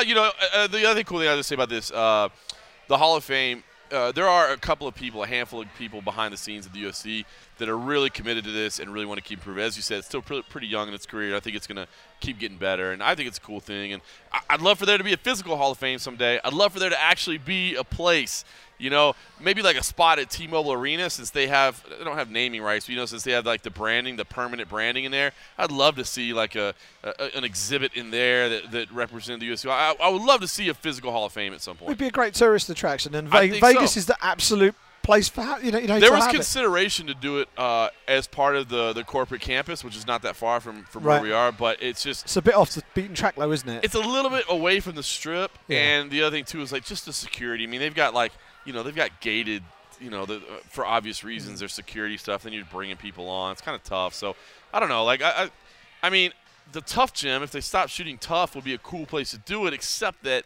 it's at a crappy place. It doesn't have any parking. It's like. So there's no good answer, but I would love to see a physical Hall of Fame. All right, speaking of the UFC Hall of Fame, there were a couple of UFC Hall of Famers in the house tonight. There was a red carpet ceremony, which was pretty cool. This is the first time they had done this. You know, a lot of current athletes, former athletes kind of walked this red carpet. Not really a formal interview set up, but most of them were kind and gracious with their time, including Chuck Liddell and Tito Ortiz, who, like it or not, are going to be fighting again. I still don't know how I feel about this. I mean, listen, they're legends. They deserve to do whatever the hell they want with their bodies, and I guarantee you this thing is going to do some numbers. I mean, they're still two of the most recognizable names and faces in the sport today. I don't know how quality the MMA is going to be. I'm assuming they will be put through a litany of extra tests and stuff to ensure their sporting condition. We'll see. We'll see how that all plays out. Of course, Oscar De La Hoya, Golden Boy Promotions behind that. But out on the red carpet, Cold Coffee and the young Mike Bond had a chance to catch up with both Chuck Liddell and Tito Ortiz. And Mike Bond kind of put the bug in their ear that they should face off, and we ended up getting a little face-off out. I mean, you know, cameras are here, might as well take advantage. They They did the face-off. I'm sure you've probably seen that by now. It's on social media everywhere. But I wanted you to get a chance to hear from these two MMA legends as well and kind of make up your own mind on what you think about moving forward. So, Chuck, so the fight's signed, sealed, and delivered against Tito, right? How excited are you? Well, we haven't gone through the long contract yet, and we haven't got a date or a venue yet, so I'm still waiting. But I'm pretty sure it's going to go. So, it's not, Tito's Tito. So we'll see. I think he's still afraid of me, so it's still going to be a little bit of time for him. I think after getting a date and location. I was told soon. I'm hoping this weekend, but because I like to just get started and get all that behind us and get working on the fight. So. You're looking swell. What does it feel like to be back in this actually kind of fight in front of you? It feels awesome, actually. I miss everything about fighting. So, being back in the ring and being out there again is it's going to be a great time for me. Do you feel as confident as ever against Tito? Despite after not fighting for so long, you can go in there and perform against him like you were able to the previous two. I'll beat him every time we fight. One, I'm going to get prepared for him because I couldn't stand to lose to the guy. Secondly, he's still afraid of me. He's still trying to convince himself he can beat me. I mean, it's hard to fight a guy when you're that scared. Chuck, how does a rivalry between two people last for 15 years? I mean, how can you not bury a hatchet in that amount of time? Have you met him? Have you talked to him? Have you had any dealings with him? He just won't leave me alone. He won't shut up. He should have let a sleeping dog lie. He got me interested in fighting again, and he's going to pay for it. Is that the funnest part of your career? What was the highlight of your career? Was it Tito or was it something else? Winning the title against Randy after Randy beat me. I consider Randy a much better opponent. Tito is just fun. I don't like the guy, and he got a big mouth. And, I beat him at everything. I beat him in a straight wrestling match. I don't know what people... I'll beat him in a straight wrestling match. His style of wrestling is the style of wrestling I like. I'll beat him in a jiu-jitsu match. It doesn't matter. I'll beat him at whatever we do. What's your reaction when you see all of the noise he's been making on social media, continually calling you out, telling you to sign the contract? Is it just funny to you at this point? Oh, it's really funny to me because it's never been a problem with me signing a contract. If we're fighting, I say I'm going to fight, we're going to fight. He's the one you got to worry about. But yeah, I signed. And by the way, I signed it first, even though he was talking all that trash about me not signing. He hadn't signed yet, so it is what it is. Is it going to be strange for you coming back and fighting for under a banner that's not the UFC, that's with a foreign promoter who hasn't really done any MMA promotion? What's that going to be like for you, do you think? No, that's exciting actually, and I've done a lot of firsts in MMA. And now I'm really proud of that, and I got to do a lot of things first, and this will be, maybe, hopefully, this is a sign of another way the fighters getting paid. What's Dana's reaction? He's not happy about it, but if that's what I want to do, he's not going to stop me. Do you guys still have much of a personal relationship? Yeah, I still talk to Dana on a regular basis. Yeah, I talk to him here and there. Is there a current fighter that you would like to fight in the UFC? If I got around to fighting in the UFC, I'm gonna want to fight John. John likes to talk a lot, and I'd like to test his chin. Now that there's momentum towards this and it's moving now, is it still your goal to ultimately make this not a one-off and you do, 1, 2, 3, 4 fights? I will fight until I feel I shouldn't anymore. I mean, if I go out there and perform the way I think I will, or I know I will, I'll be fighting again. Bad feelings towards Tito aside, are you surprised that you walked away quite a long time ago now that he has still been fighting rather consistently all these years later? I'm not surprised. He's 5 years younger than me. He's stuck around a little bit longer.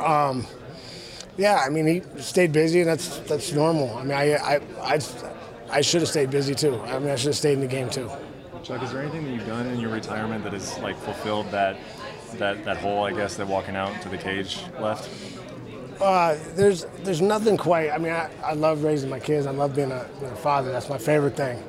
But that's not the same. It's something different. It's very rewarding. I love spending time with my family, spending time with my kids, but man, walking out in the ring, I love fighting. I love what I do. I love my job.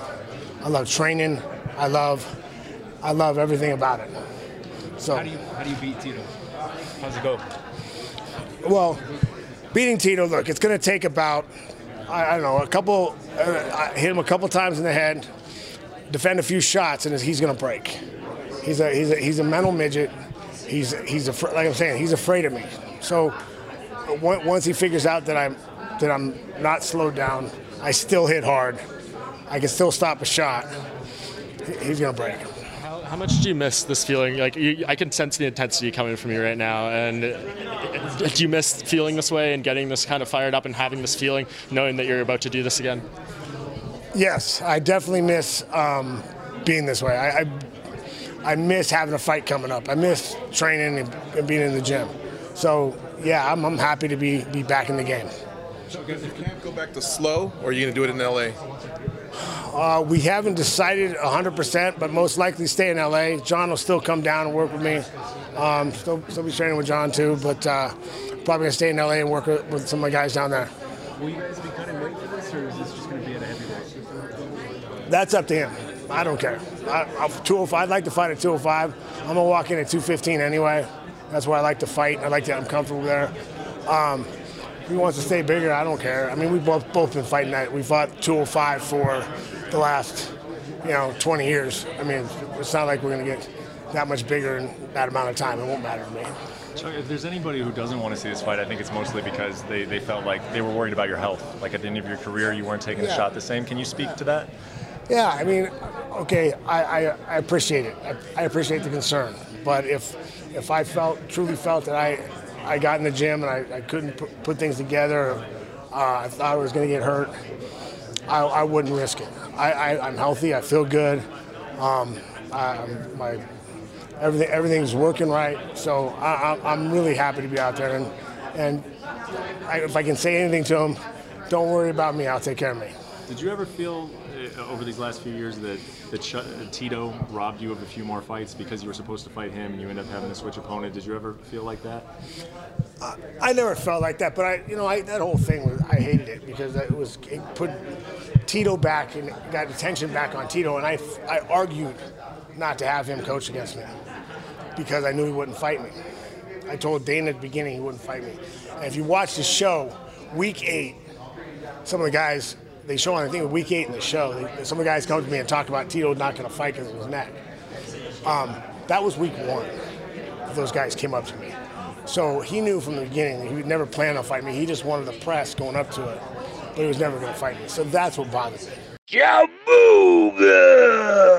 So Tito, it seems like this thing's pretty much done with Chuck. I know there's still some specifics to figure out, but you're ready to do this later this year, right? Yeah. I tested my body over the last 7 weeks and it bounced back like no other. I got to be thankful for my surgeon. He gets all the credit, Dr. William Smith, for doing the surgery. I mean, I got back surgery back in 2009 with him, and I got through back surgery and 4 neck surgeries, but it's nice to be 100%. Nice to be with no pain, and all the levels above it are fine. Everything looks good, so he gave me the clear to start wrestling, and that's been about 6-7 weeks now. He's about 15 feet away from you, just down there at the end of the other side of the carpet. Have you interacted with him at all this week? Have you seen him in person since you guys signed this fight? No, I think this will be the first time. Fuck that guy. We're not friends. We're not companions. We're not acquaintances. You know what? If he wants to write me off, I'll write him off too. This is a fight, and I'm going to kick his ass, and I'm going to get redemption for it. It's going to be different this time around. I mean, it's so many years later since your last meeting. How do you feel, things are different in this fight? I see that he's taken a lot of time off, and he's bit off a little more than he can chew, and I'm going to prove that. I took a year off just because of surgery that I had to have. Through my whole career, it's always been, my body's been rattled with surgeries. My worst enemy is myself. But me healthy, me with my mind right, the people around me great, I'm invincible, man. It's just one of those things. People see how quick I pick apart Chael Sonnen.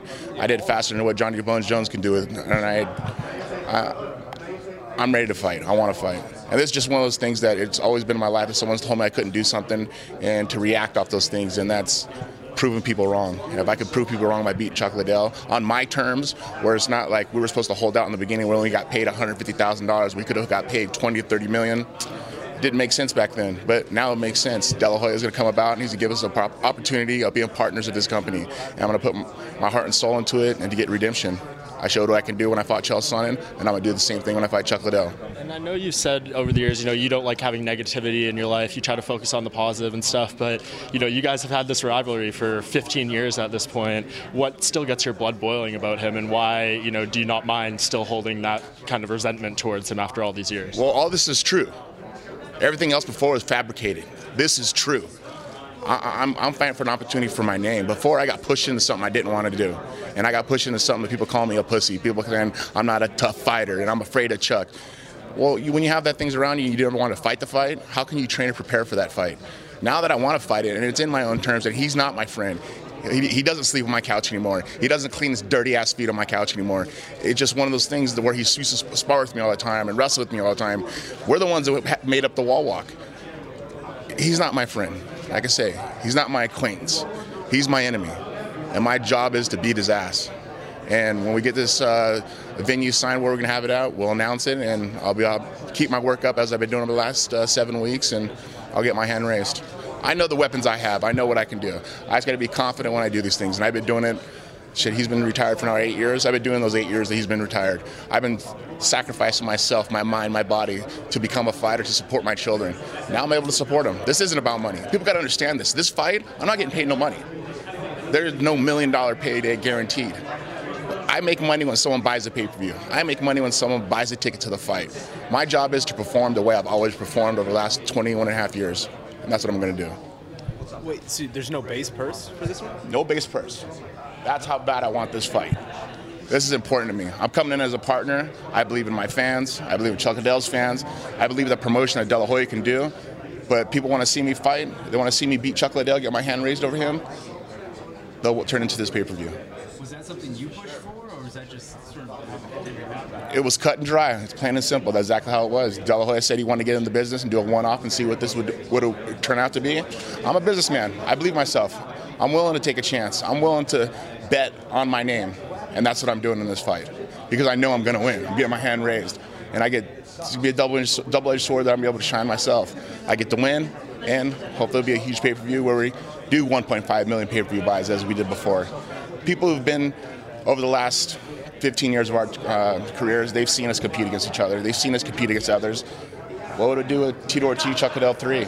And we had that opportunity with the Ultimate Fighter, but I got pulled out. Dana pulled me out, and he did his job, and Chuck Liddell fought Rich Franklin. That should have been me in there, but you know what? Everything in this world happens for a reason, and I believe in that way. My whole career has been like that. We just talked to Chuck probably like 15 minutes ago, and when I asked him how does he think the fight's going to happen, he said basically he's going to break you within the first couple minutes. I mean, I'm just curious for your response when you hear something like that. I hope he comes out aggressive. I hope he swings for the fences. Hope he's the Chuck Liddell that I've always seen, that he just... I know how he fights. Like I say, man, the last 2 fights, my life wasn't right. I had wrong people around me. I just had everything my mind was wrong. Now, like I say, I'm not getting pushed into a fight. It's not fabrication. We have fabricated bad blood. That DVD was just fabricated. It was all lies. This is true now. This is real. So the fans get an opportunity to see something that's real. They get to see the real Tito Ortiz against Chuck Liddell. That's someone that a UFC fabricated to get to that point. They had to sell tickets. I understand it. But we made shit for money. Now's the opportunity. We're going to make some huge money. And yeah, I love to fight, but I like to make money. I'm a businessman, and this is an opportunity for me to make a big business and get my hand raised over Chuck Liddell. That's always been my goal. People always sold me out my whole lifetime. I couldn't be able to do something, and get my degree, owning my first house, making my first $1 million, becoming a world champion, having 3 beautiful kids, have a beautiful family. I've gotten these things through hard work and dedication. I just want to show everybody who watching my career or watched my career and are going to be watching this fight that the surgeries I've gone through are just challenges that God gave me, and I've been able to prevail through them. And I'm thankful. I'm thankful for all my fans. I'm thankful for everybody to get to this point. Lorenzo, Dana. I wouldn't be where I am if it wasn't for this and the hard work that I show. I'm a hard-working American, man. A hard-working Mexican-American. I just work hard, try to give the best thing I possibly can do, and that's fight and show what hard work ethic is truly about. Pushing for this fight? Whatever they need to do. Olympic drug testing, cool. Let's do it. I've been doing it my whole career. I mean, I've had guys do drug tests, come knocking on my door at 6 in the morning, 5 in the morning, 7 in the morning, right after I came out of training. My whole career has been like that. And I hopefully they do the same thing. I have no problem with it at all. Never had a problem with it. Do you want this one to be at 205 and make him cut weight? 205. My best fight weight is at 205 pounds. I'm fast. I'm strong as hell. But 205, that's where it's going to be at. So how do you see it go down in your mind when you see it?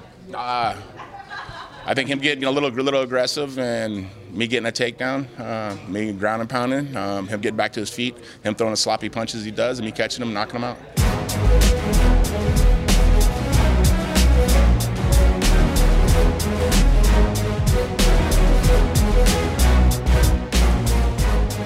All right, so there you go. Chuck Liddell, Tito Ortiz, they will be fighting, whether you like it or not. I'm still up in the air on it. It's gonna get numbers. It's gonna get numbers. Had it been on free TV, you know, had Bellator found a way to do it, you know, I don't know if they could have generated the revenue necessary to pay out. Sounds like, you know, Chuck and Tito are kind of taking a profit-sharing percentage of this, so we'll see how this all plays out, man. I still have my questions about it, but listen, man, we've seen it over and over. There's no question, dude. These are two of the biggest stars. You talk about casual fans. The things right now, if we walked around B-Dubs, you know what I mean, and asked everybody in here about Max Holloway and Brian Ortega, I mean, this is Las Vegas, so we'd probably get a pretty decent, review, but we'd probably get a lot of weird faces. But if we walked around and asked about Chuck Liddell and Tito Ortiz, everybody in here would be able to tell us. Absolutely. They're a couple of legends of the sport, aren't they? And, you know, their respective careers will always be linked. And it's fascinating that, you know, I think there are question marks over whether they should be getting in there again, particularly Chuck. You know, this is going to be an 8-year layoff, probably longer by the time they get in there. That's a long time to be away. And this is an 8-year layoff after which, bear in mind, when he retired first time, many people thought he'd already got on too long. So, you know, you just hope that nothing goes wrong from a health perspective, because you don't, you know, this is not what you want to see in the sport, where you get people coming back after that long and then getting hurt. So, you know, you wish them all the best. You hope that they're fully fit and good to go. And from listening to Chuck there, Chuck is very confident that he's gonna do the business yet again and claim a hat trick of wins over. It seems, over I mean, Tito, if all you're doing is breaking down their last two fights, like, you'd go Chuck all day, right? Yeah. But Tito's been the more active, though. Tito's been the more active guy. Is he 5 years younger? Yeah. 4 years younger, 5 years 8 years away for Chuck. Yeah. Man, it's tough. All right, I did want to talk about the Ultimate Fighter 27 finale quickly. I won't spend a lot of time on it because, of course, as we sit and record this, it's really not even that long away until the first fight starts. But give me your excitement level on Brad Tavares versus Israel Adesanya. This is a tough one for me, too, because Brad Tavares, again, has been in Vegas as long as I have. You know, somebody whose career that I've watched unfold completely in front of my eyes. So, you know, trains at Extreme Couture, where I'm at 4 times a week with my son, Israel Adesanya. Love Izzy Adesanya, man. The last style bender, I love his style. I mean, how can you not be a fan of watching him fight, man? It's incredibly entertaining. It's fun to watch. You know, I do think Brad Tavares has a path to victory here. I don't feel like this is impossible. Brad Tavares, you know, is certainly going to be a better grappler. Not necessarily the bigger guy in terms of stature, but I think, you know, in terms of strength, probably. I think he looks like the more physically strong guy, certainly the more experienced guy at the highest level in mixed martial arts. Has only lost to very, very, you know, elite level fighters. I do think the interesting factor here is the small cage. It's the small cage, which you don't see much anymore in the United States. The UFC really prefers to use that big cage as often as possible, but we're at the Palms tomorrow night, which is a really small footprint on the floor. You can only use the tiny cage. I think tracking down a guy like Israel Adesanya, who probably wants to stay away from you, use that range, stay at kickboxing range, stay off the fence, it's a little bit more difficult on that small surface. Give me your take, Simon. You don't have the bias in there of being the local guy. So as you look at this from afar, from your European perspective, tell me what you think about this fight. It's an acid test for Israel Adesanya. What you got to bear in mind is his last fight against Marvin Vettori, who is an incredibly tough campaigner, but basically stood in front of him for 3 rounds. He stood in front of an elite kickboxer for 3 rounds, and Adesanya couldn't put him away. So that's worth mentioning. Yep. For all of his kickboxing credentials, and they are extensive, he couldn't put Marvin Vettori away. So a big, strong, tough middleweight has a chance of hanging. Marvin Vettori checks those boxes. Brad Tavares checks those boxes. There you go. But the difference with this is Brad Tavares has got that diverse skill set that Marvin Vettori perhaps didn't in that fight. So whereas Marvin largely stood stood with Adesanya for the most part of that fight. Had some success with a couple of takedowns in that fight, but I think Brad has got the ability to really mix things up. I think that he'd be wise to do that. And it's all, I think for me, the questions are all on Israel Adesanya's side because we don't know the ceiling for him yet. Brad Tavares, he's been in there. This will be like his 16th fight in the UFC or 17th fight, I think it is. We've seen him a lot. We know what he brings to the table. He's a bring your lunchbox kind of guy. Yep. You know, he's blue collar. He really is. He'll go in there and he'll throw punches with you for as long as necessary. If he needs to take you down, he will try and take you down. And you know, he's solid everywhere without perhaps being elite, truly elite level anywhere. In fact, it's kind of jack of all trades, not quite a master of any. Yep. That sounds really harsh, I know, but that's not what it's supposed to sound like. It sounds like you're disrespecting, but it's a very fair description, you know. But I think he's probably he's like, if he had an elite level skill set amongst one of those, he'd be right up there in the middleweight division as a contender because he's strong everywhere. Yeah. But he hasn't quite got that elite level against Adesanya. Adesanya's striking is off the charts, but that's his trick. How good is his wrestling? How good is his grappling? And how quickly can he advance that while he's trying to sort of move up this shark tank in the middleweight division? This is a real acid test for him. If he gets past Brad Tavares, we've got ourselves a new young contender moving into the top 15, top 10. So, did you catch Adesanya's tripping over the speaker moment today? When basically he's gone in, he's shown some swagger, he's weighed in, he's done the face off, and then they're interviewing him. He says, "Tomorrow I get that strap." Yes. What strap? Yeah. There's a strap on the line. There's no belt for that. I was like, there's no belt for that. I bet he walked off stage and went, "How did I say that? I don't know why I said the strap." Yeah, he gave us a great media scrum in the week. He's phenomenal. He's really good, and I know the comparisons have been made before. There's a lot of similarity in the mannerisms, in his body type, and also in the way he seems to carry himself from a confidence to John Jones. Listen, it seems like a lazy comparison at first. Like, right, when you first, it's lazy. But the first time I saw him in person, because I missed his debut, but then I was in Phoenix. Phoenix was the second fight, and then, of course, here. When you stand next to him, physically, he looks like a young John Jones. Just the face, I mean, he looks very similar. Like if you were looking out of the corner of your eye, the body type, very long, very rangy. The creativity, like, yes, they don't approach the game exactly the same way, but yes, the creativity of the way they move.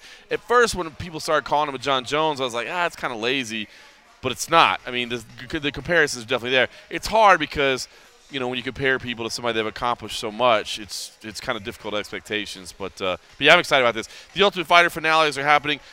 Just going to admit it, I'm really probably more excited for the featherweight final than I am the lightweight. Not that I don't like Joe Giannetti and Mike Trezano, man. They both had a great paths to get there. I think that, you know, talented kids. But Jay Cuccinelli, first of all, he blogged for us. I know you've got some love for him because he's an Englishman living in Spain, training with Luke Barnett. But I love his opponent, too, Brad Katona. Brad Katona was a guy that when we did our initial cast interviews, which we interviewed myself and Cole Coffey got a chance to go in when the season was just starting and talk to all these guys. And Brad Katona is literally Clark Kent. You know what I mean? Like you look at him and he's got his glasses on and he's got a funny accent and he's an engineer. And I'm like, this dude has no business in here. Like, in this season of undefeated killers, no business in here whatsoever. But I will say this. I'm the same guy that on Luke Barnett's season, I met Kelvin Gastelum. I was like, this dude is definitely the first guy out of here. And, of course, he ends up winning the whole season. Yeah. But Jay Cuccinelli, his final fight, if you didn't watch any of Tough, and I get it, people aren't watching Tough, but if you didn't see, man, his last fight was a fantastic fight. Dropped a couple of times, wobbled, battled back to earn his way into the final against a very, very tough kid on the other side. Tyler Diamond. Yeah, it's I'm excited. But out of the two, I'm not trying to slight the lightweights, but I got to say I'm more emotionally invested in the featherweight. Yeah, I think so too. I mean, obviously from a British perspective, it's going to be great to see another Brit. We've got a good history in the Ultimate Fighter. We've had a few winners down the years. You know, Ross Pearson's won it, and Norman Parks won it, and you know, we've had a few. James Wilkes has won it, and it's been a pretty rich hunting ground for British talent. Even people who haven't won it have progressed into the UFC and had a run in the UFC. So it was that Bisping guy that did okay. There's a guy called Bisping, yeah. He won one. I think he won one. He was all right, yeah. Whatever happened to him? Did he amount to anything? I don't know. But yeah, and actually Jay mentioned that in our scrum. He said to me that Bisping being the first guy to win it, and the fact that he's just retired, it would be kind of a cool thing to sort of be the next guy to come through. And it's funny, not to make direct links from Bisping to Ronda Rousey, but I mean, Ronda Rousey inspiring women. Bisping really did. I mean, when you talk to British MMA fighters, he really did inspire them. Oh yeah, absolutely inspired them. He really did, because he did it the hard way. Because back then, British MMA didn't have the best reputation in terms of our ability level. It was the Brits can't wrestle. We had people who could strike, but we couldn't wrestle. And we had this British guy turned up on the Ultimate Fighter house. In fact, we had two. Ross Poynton was on that season as well. Yep. And I don't know whether anyone actually gave the British guys a chance. And Bisping actually proved, okay, this guy can fight. Yep. And he went through the season, won the third season, was a coach, went on to become a world champ, and had the career he had. Ross Pearson, he won the Ultimate Fighter, went on to coach. He's still going in the UFC, 23 fights on. So, if you get through the Ultimate Fighter, that's a pretty good way to get into the UFC. And Jay Cuccinello, he's a tough man. He looked very close to being finished in the first round of that semi-final and turned it around, absolutely turned it around. Military vet, dealt with a lot of family issues. Really has. Man. Yeah, and he's got a great story. He really has. And Brad Katona, I described him to someone as Doogie Howser with muscles. That's it. And I'll take that. and what a lovely guy. Absolutely lovely guy. I mean, we had a chance to talk to all four finalists, and they all came across really well. They all carried themselves exactly as you would hope for these prospects looking to get into the UFC. And whoever it does, win and get the contracts, I wish them all well. I think if Jay Cuccinello wins, and maybe even if Brad Katona wins, I wouldn't be at all surprised to see them actually drop down to bantamweight. They're both, I mean, Brad Katona is very short. He's very stocky, but he's short, and Jay Cuccinello's quite short for a featherweight as well. So I mean, we see that a lot on the Ultimate Fighter, right? Guys drop. I think you're right. Martin Bravo versus Alex Caceres. Love watching Bruce Leroy fight, man. Just the way he moves in there, it's fun to watch. Barb Honchek versus Roxanne Modafferi is a nice women's fight. We should have had that a while back, shouldn't we? And we had a bit of a rejig with. So they got it rebooked. Sijara Eubanks falling through. And Roxanne Modafferi, again, a local here, so she had a lot of fun. Alessio Di Chirico versus Julian Marquez, who also a local, missed weight today, 190. Kind of sucks. Puts a little damper on that one, man. Yeah. But 30% of his purse. 30%. That's a pretty severe amount. That's. I like it, but hey, good advice. Listen, there's never a standard deduction amount. Always ask for more. Yeah. I always say there's always ask for more. Martina De La Rosa versus Rachel Ostovich. Good women's fight there. Luis Pena, I know a lot. Luis Pena got a nice pop today. Did you hear that? I mean, the nice crowd. The people are digging the violent Bob Ross. And he had the little comb kick in in the there. hair. Yeah, man. He had a nice little pop from the crowd. He's fighting Richie Smullen, of course. Another European there. John Gunther versus Alan Zuniga. Here's the one I'm most excited about, though. I'm not lying. These were two of my early favorites, Tyler Diamond and Bryce Mitchell. Honestly, I was a Bryce Mitchell fan before the show ever started. And I think if you did actually watch the show, I think you got to see a little bit of his personality as well, man. I think he's a fun dude, and he can definitely scrap as well. Tyler Diamond also looks like a real prospect as well. I'm really, really paying attention to that fight, man. That to me, to be honest with you, I thought that was going to be the final fight. Yeah, and Tyler Diamond in the fight with Jay Cuccinello, he looked fantastic in that first round. And then his cardio just seemed to fail him. And Jay saw that, saw the the energy draining from him, and just worked the body, and basically broke him down. Physically, he's a specimen. He's a big, strong, muscular guy. I think he's an NCAA D1 wrestler.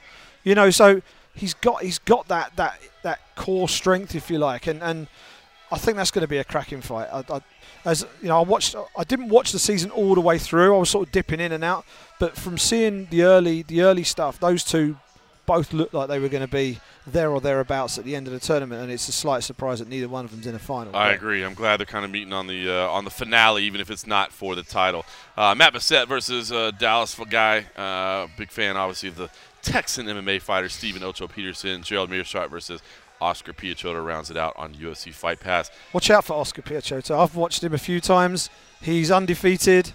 I think he split his wins evenly. I think they're all finishes pretty much. Half by submission, half by KO. He's good. He is good. He's good. Tough dude. Tough dude. All right, so it should be a fun card. Listen, really want to say World MMA Awards came up short.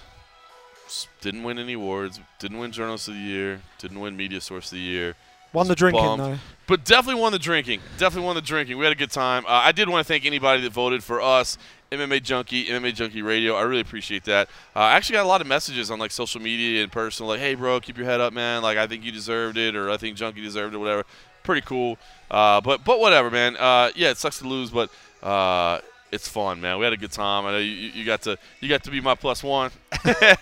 we had a +3 that night, actually. So we had a little crew over there, and it was good fun. We had a good time, man. The World MMA Awards is fun. It's another thing, like we mentioned, the Hall of Fame. I know some people, I don't know about this, dude. If you ever get a chance to go, man. It's so fun. I mean, everybody in the industry's there. Like, everybody's dressed up and kind of hanging out, and again, having a few cocktails, having some laughs with the skits and stuff. It was good stuff. Yeah, it was a great night. And I don't think that people should frown upon this. You know, I mean, it's the industry are celebrating the people who they think are the sort of the cream of the crop and doing the best work. Whether it's the people who get the awards or the people who are nominated, everybody, right.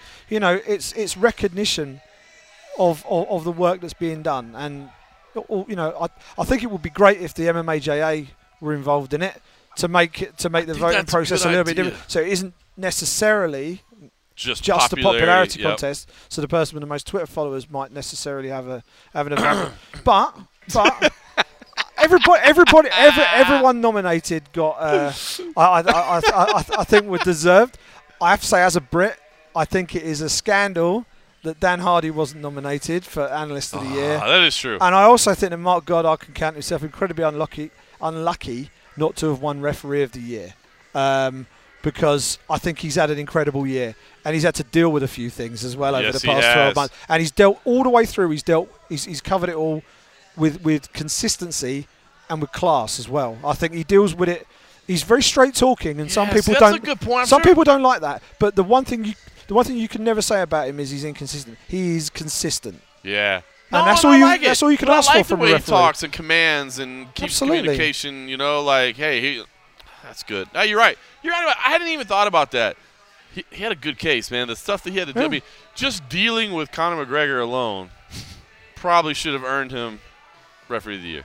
I think he's had a good year, and he's getting the bigger title fights in Vegas now, because it wasn't that long ago that he wasn't licensed in Vegas. Or he wasn't. Remember, he had to go through like the Inquisition to get a license here. Madness. But anyway, I just as a Brit, I feel it was my duty to give some due credit to a couple of fellow countrymen whose contribution to the sport has been pretty significant over the last 12 months and long before as well. Well done, well stated. All right, well, it's my duty to probably call this thing to an end so that we can actually get a little bit of sleep tonight. We still need to get a little food.